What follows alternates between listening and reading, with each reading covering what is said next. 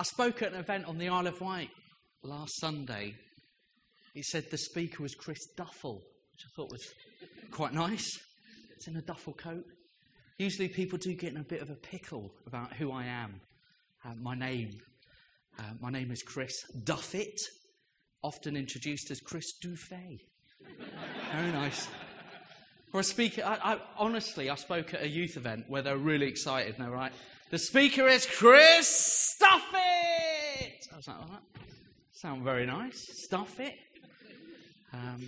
There was one event where there was a bit of a typo. He said the speaker is Christ's duvet. What's that about? I often get to speak at events because I'm president of the Baptist Union of Great Britain. So thank you, thanks Ian. Hooray! Come on, let's have a fun. There we are. Oh yeah, there's 2 of us excited about it. Maybe 3 or 4.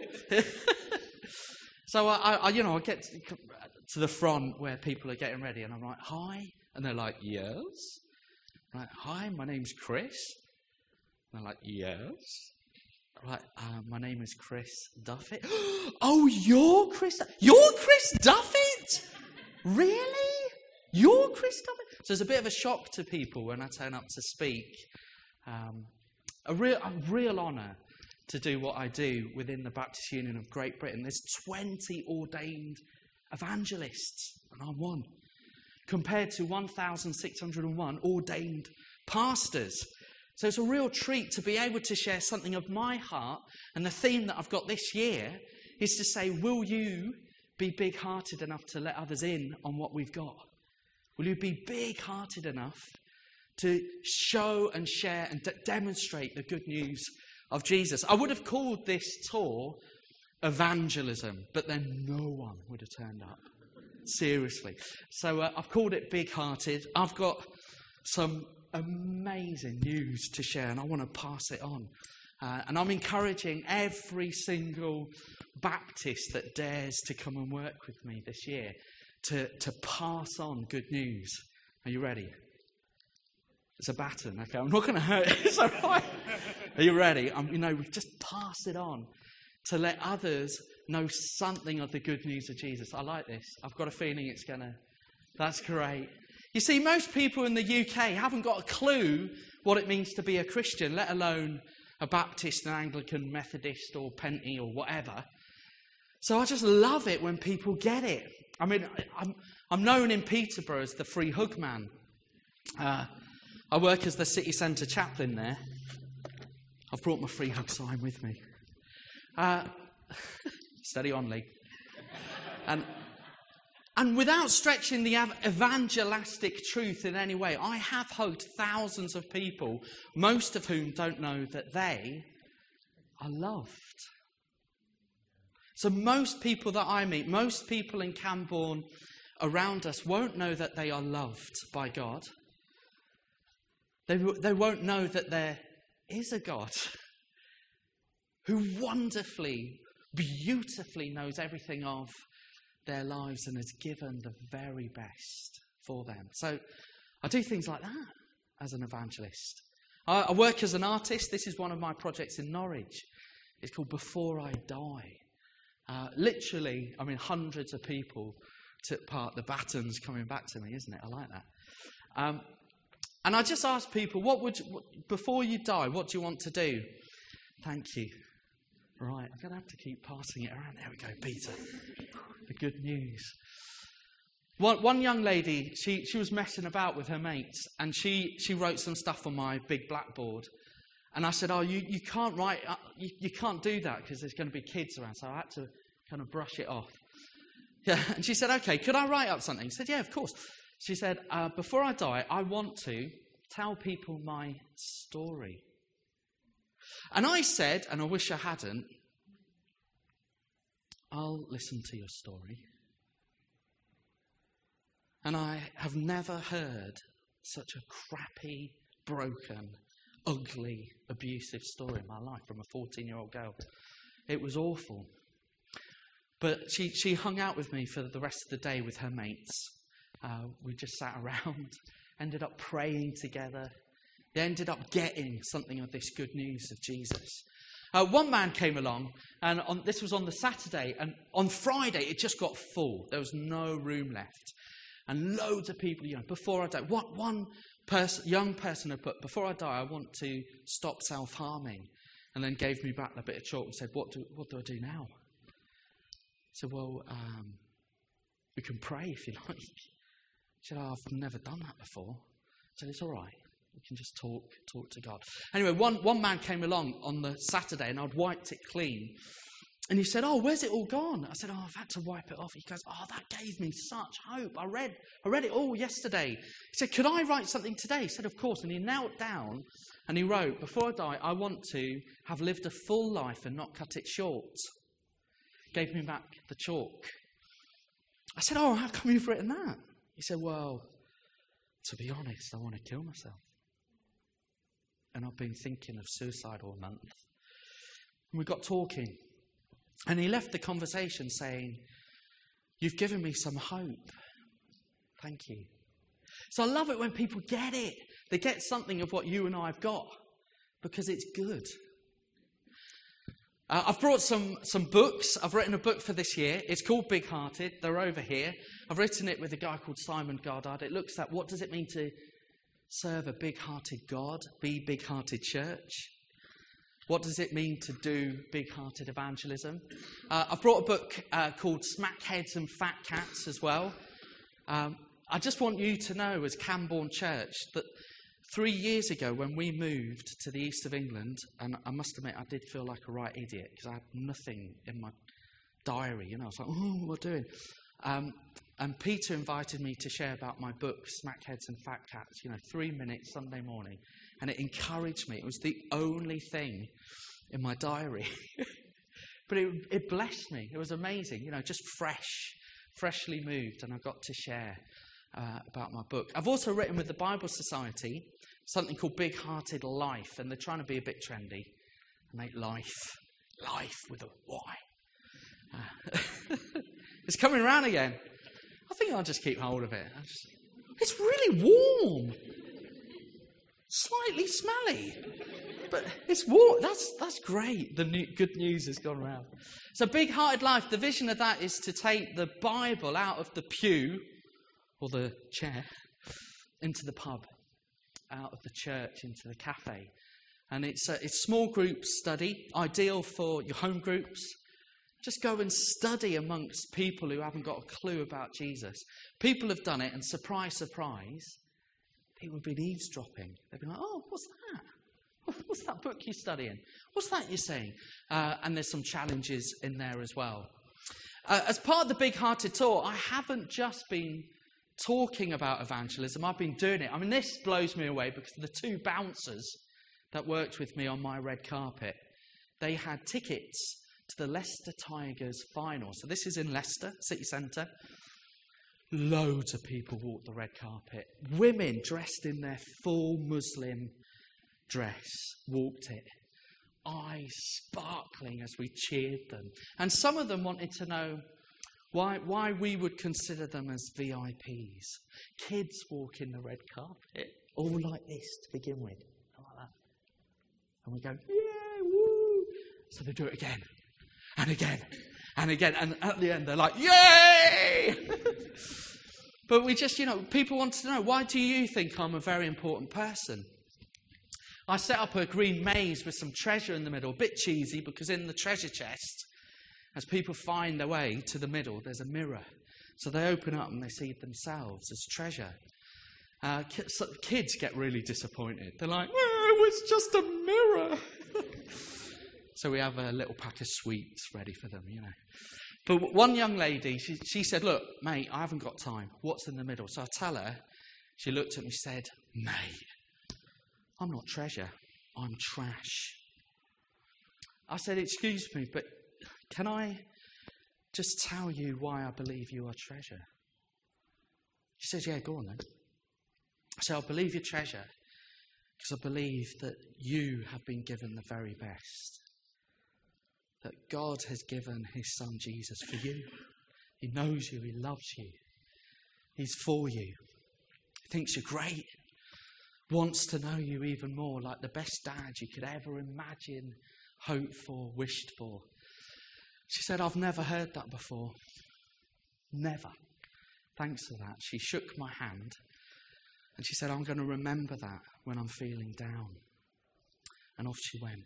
I must say, for me, that little conversation was a highlight in serving as president of the Baptist Union. I've got to sit with people on the streets in my role. I've got Sunday morning, I took a church out in Derby.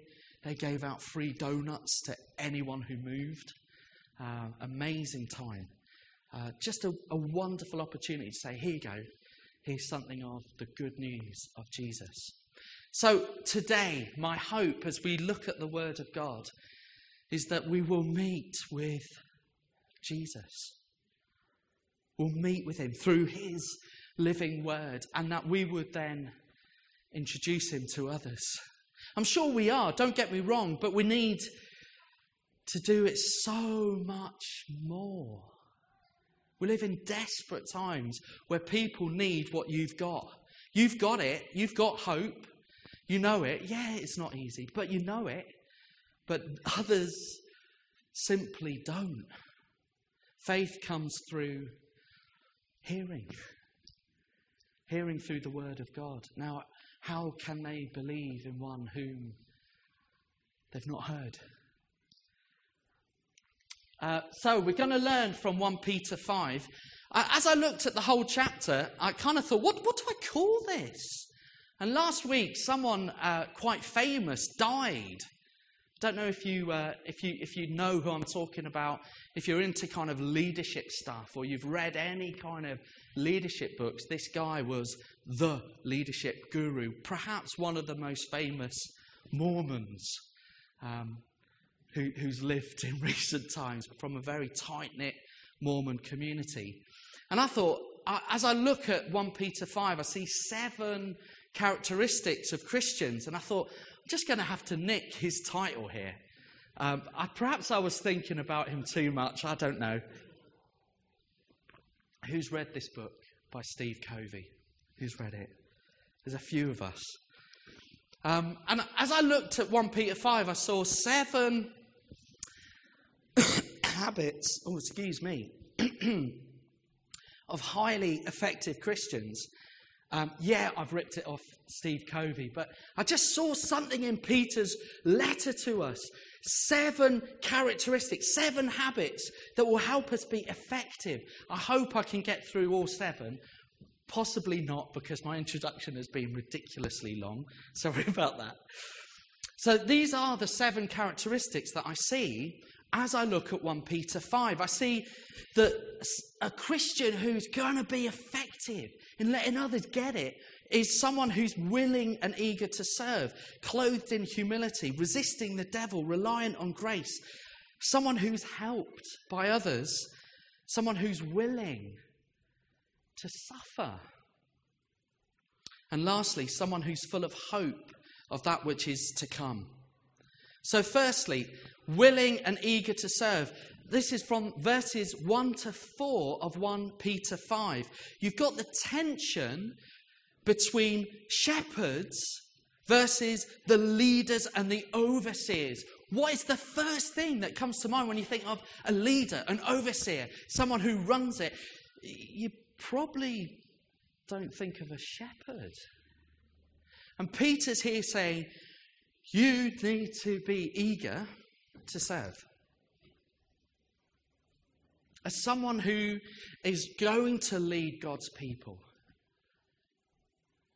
someone who is like a shepherd. Then you've got the tension between serving versus power and greed. And you've got the tension of living as an example versus lording it over other people. So that's in verses 1 to 4. If we want to be effective as followers of Jesus, we need to be willing and eager to serve. I said to Ruth about this presidential year, I was standing in Oxford giving some free hugs in the rain. And a guy called Shane, who was part of the church, he comes into the cafe. And Shane has learning difficulties. Amazing guy, so enthusiastic. And he ran up to me, he was like, hey, can I do what you're doing? I was like, well, maybe just watch a little while. He said, what is it that you're doing? He didn't even know, he just wanted to take part. And then he said, Chris, I mean, I'd only known this guy 2 minutes. He said, Chris, can you tie my shoelaces, please? And I knelt down in the rain and tied his shoelaces.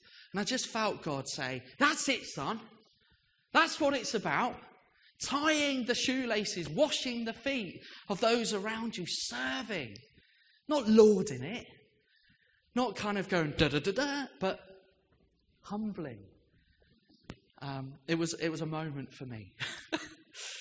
Secondly, we need to be clothed in humility. I'd love you to turn to people around you, maybe 3 or 4 others. Have a look at those few verses 5 to 7.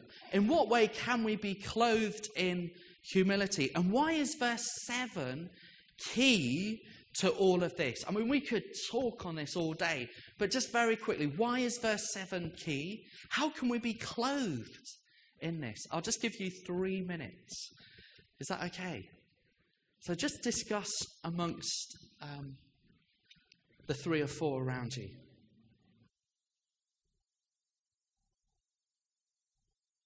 So just to remind you, it's chapter 5 we're looking at. I've seen some Bibles opened at some other book here. It's 1 Peter chapter 5.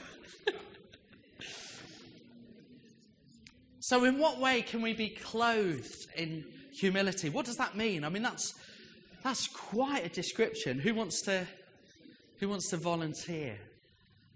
In what ways can we be clothed in humility?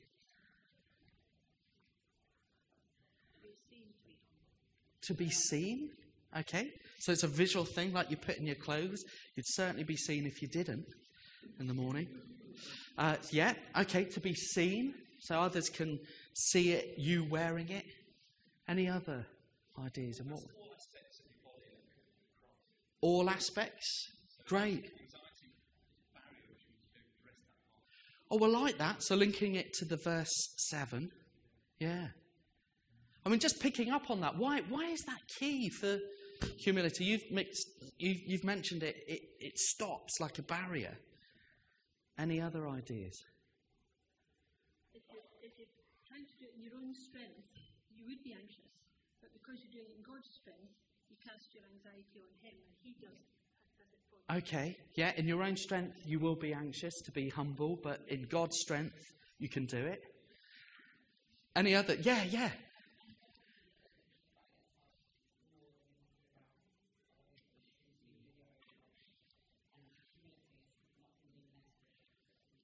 Oh, that's deep. I think there's a few sermons in there. That's lovely. So anxiety is thinking more about yourself than God. Is that right? But humility isn't thinking less of yourself, you said. Is that right?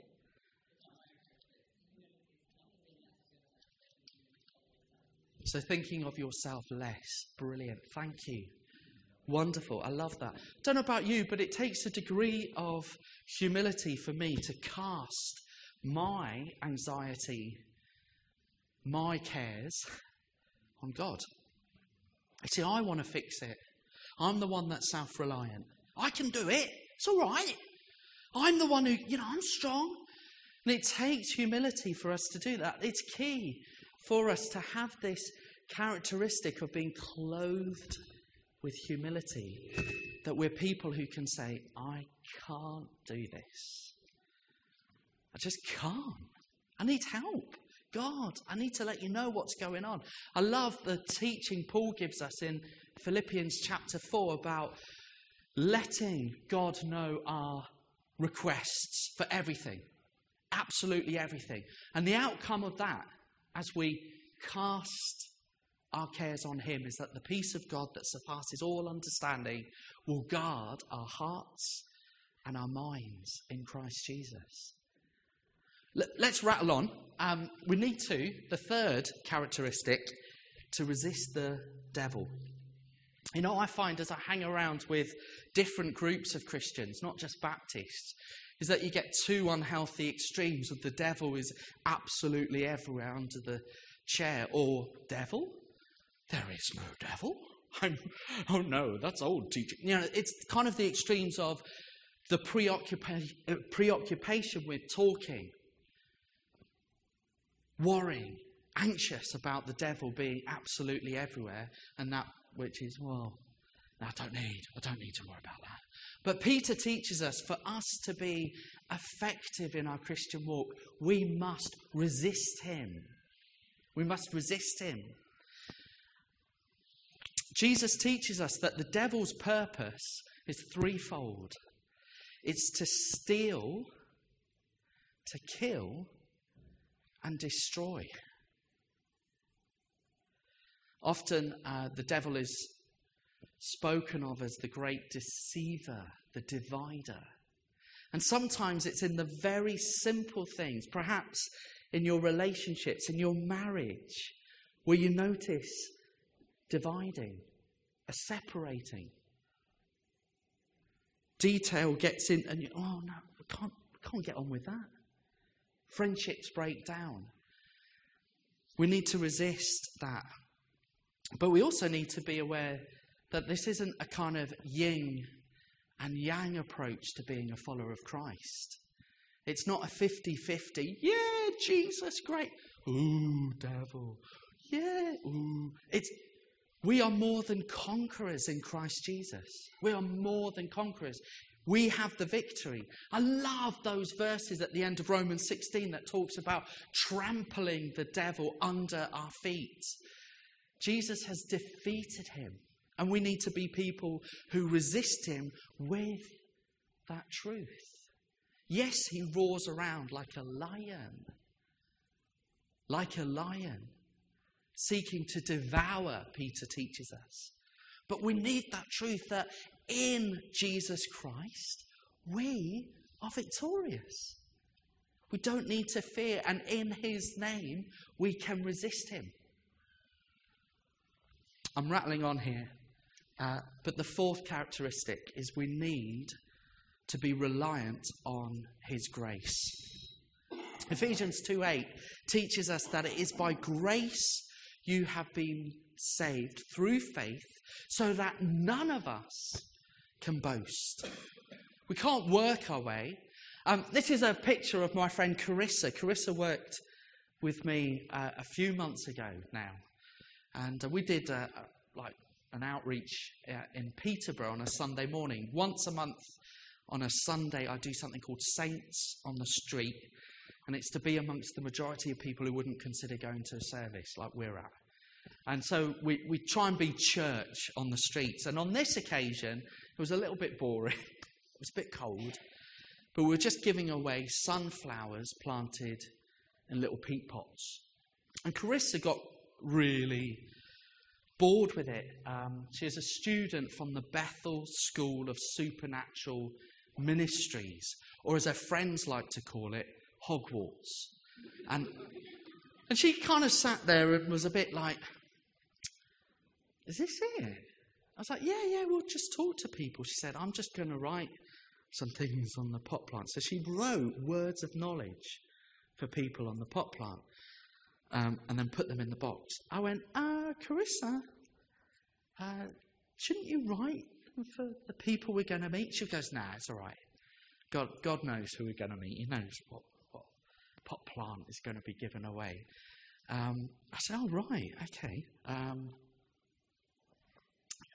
Okay. So we gave out some pot plants. About 10 minutes later, a lady turned up and she said, hi, I'm a witch. And I want to tell you what I believe, actually. See, this is a bit of a God thing. She saw the Gospels by the seeds. And so she told us all about being a witch. And then she said, so what is it you're doing? I said, we're giving away pot plants. She said, great. Can I have one? And I thought, great. Here we go. So Carissa, pass me a pot plant, will you? She passed it. I didn't even read it. I just knew it. I passed it, I thought, there we go, there's going to be a word on there. A turn from your wicked ways, woman. Kind of word, you know. A real corrective. Got ya! Kind of word. And she received the pot plant. She went, Grace, what does that mean? She handed it back to me. I said, well, it's the undeserved gift of God given for you because he loves you. Absolutely loves you. She said, I haven't heard that before. So that sounds great. She, took the soil, put it in her grace pot, put the seed in, gave me a big hug, and off she went. She got a gift that day. I got a lesson. It was a bit like receiving a slap around the chops of my heart from God. It was a bit like come on, son, I love people. It's grace, the undeserved gift. I'd love to go on, but I think I've run out of time. Have I run out of time? Oh, a couple of minutes. Woohoo! Let's. Okay, we need to be helped by others. For people who are highly effective in our walk, we need to receive. And Peter shows us through this teaching here, verses 12 to 14. You see, he says, with the help of Silas, whom I regard as. Who does he regard Silas as? Can anyone have a little cheeky look? Peter regards Silas as a faithful brother. I love that benchmark where we're able to say, you're my brother. I'm your brother. We're family. Brother. To work with each other in such a way that we regard each other. To be real with each other. To say, I need you to help me, brother. I need you. You need me. I love the dedication of I must say, the cutest baby. Just amazing. But what a reminder as Peter walked around. We are the body of Christ, bringing that beautiful child amongst us. A reminder saying, we need each other, I can't do this alone. And indeed, some of us shouted that out, didn't we, for our prayers, that we can't do this Christian lark, this walking with Jesus thing, without each other. I've got a great friend. I was talking about my great friend. He's called Dev. And he spent 4 days with me, driving over 600 miles, being my chauffeur in what we called the Pope-mobile. I don't know if that's allowed. I picked him up. He said, hang on. He said, where is the presidential limousine? It was a battered escort van, white van. He wasn't impressed. But he drove 600 miles in this shaking. That's only doing 30, But I really needed his help. And it was just a great time. Yeah, I've got someone to drive for me. Yeah, I've got someone to do a bit of the talking and the setting up and the moving of the boxes. But I got a brother. I helped him in his business on Friday. I took the day off work to go and work with him, with my brother. It was a real honour to say, you are my brother. I believe that God wants us to be even more reliant on each other. You're my sister. Let me help you. Please help me. You get the idea. Very quickly, to be willing to suffer. There's 3 themes I find in 1 Peter. And that's the theme of surrender to the lordship of Christ. The serving of others. You find it all the way through. And then there's a third theme. I wish it wasn't there. It's suffering. All the way through. If you highlight the whole of 1 Peter, you see it. Suffering. I spoke at a church up in near Chester. And afterwards, there's a couple who said, could we pray, please? I said, yeah, of course. And I prayed for them. And as I prayed for them, I felt God speak. And I prayed for this couple that they would be like a mum and a dad to those who haven't had mums and dads. They would love those who've been unloved. And as I prayed for them, the man, he just wept. And afterwards, his wife just kind of went off for a cup of tea. And he said, "Oh, could we sit down?" I said, "Yeah, of course." So we sat down. He said, "What you prayed for us was particularly pertinent because our own 3 children, you see."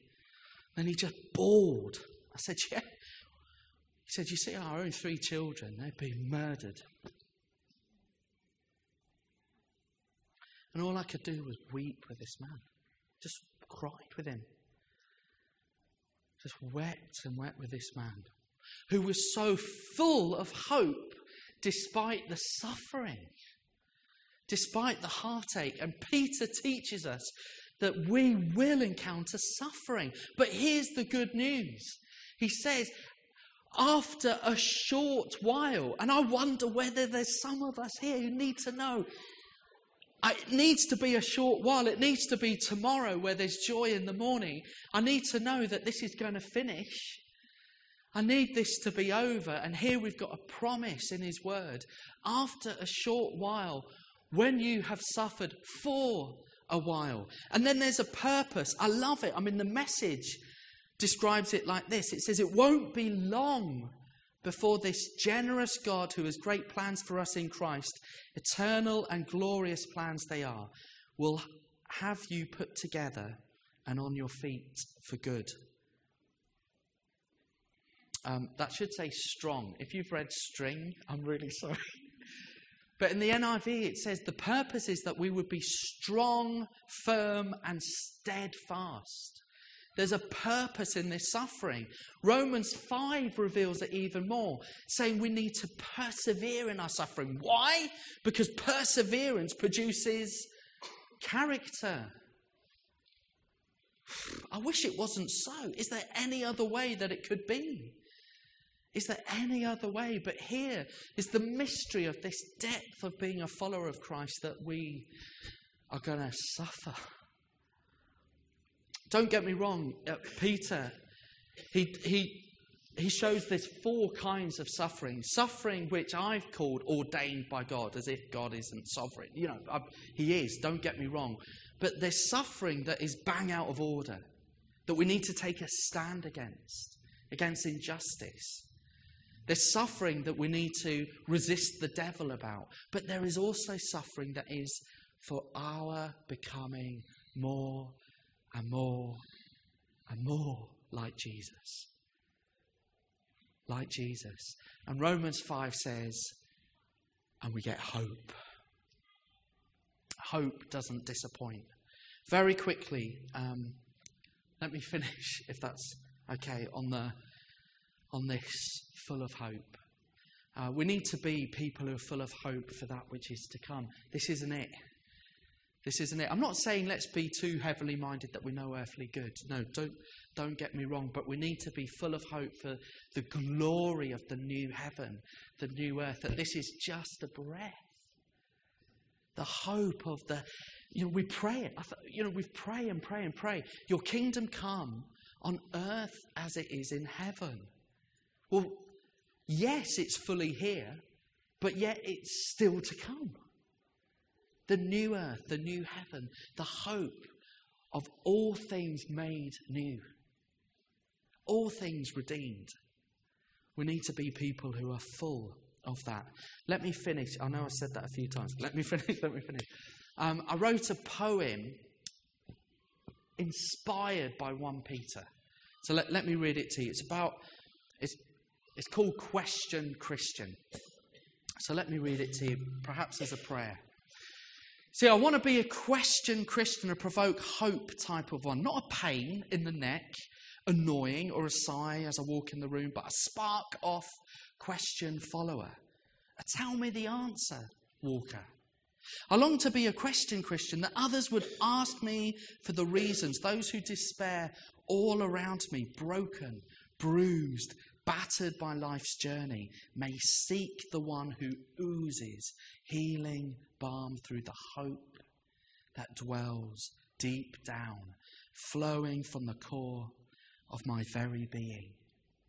I want to be A questioned Christian, geared up, prepared, not ashamed to say or cover it up, but to reveal the untamable, unimaginable, despite the heart acheable. So I want to be a Christian, a ready, steady, go, on your marks, get set, run kind of one, filled with a new strength to simply tell the reason for the hope that I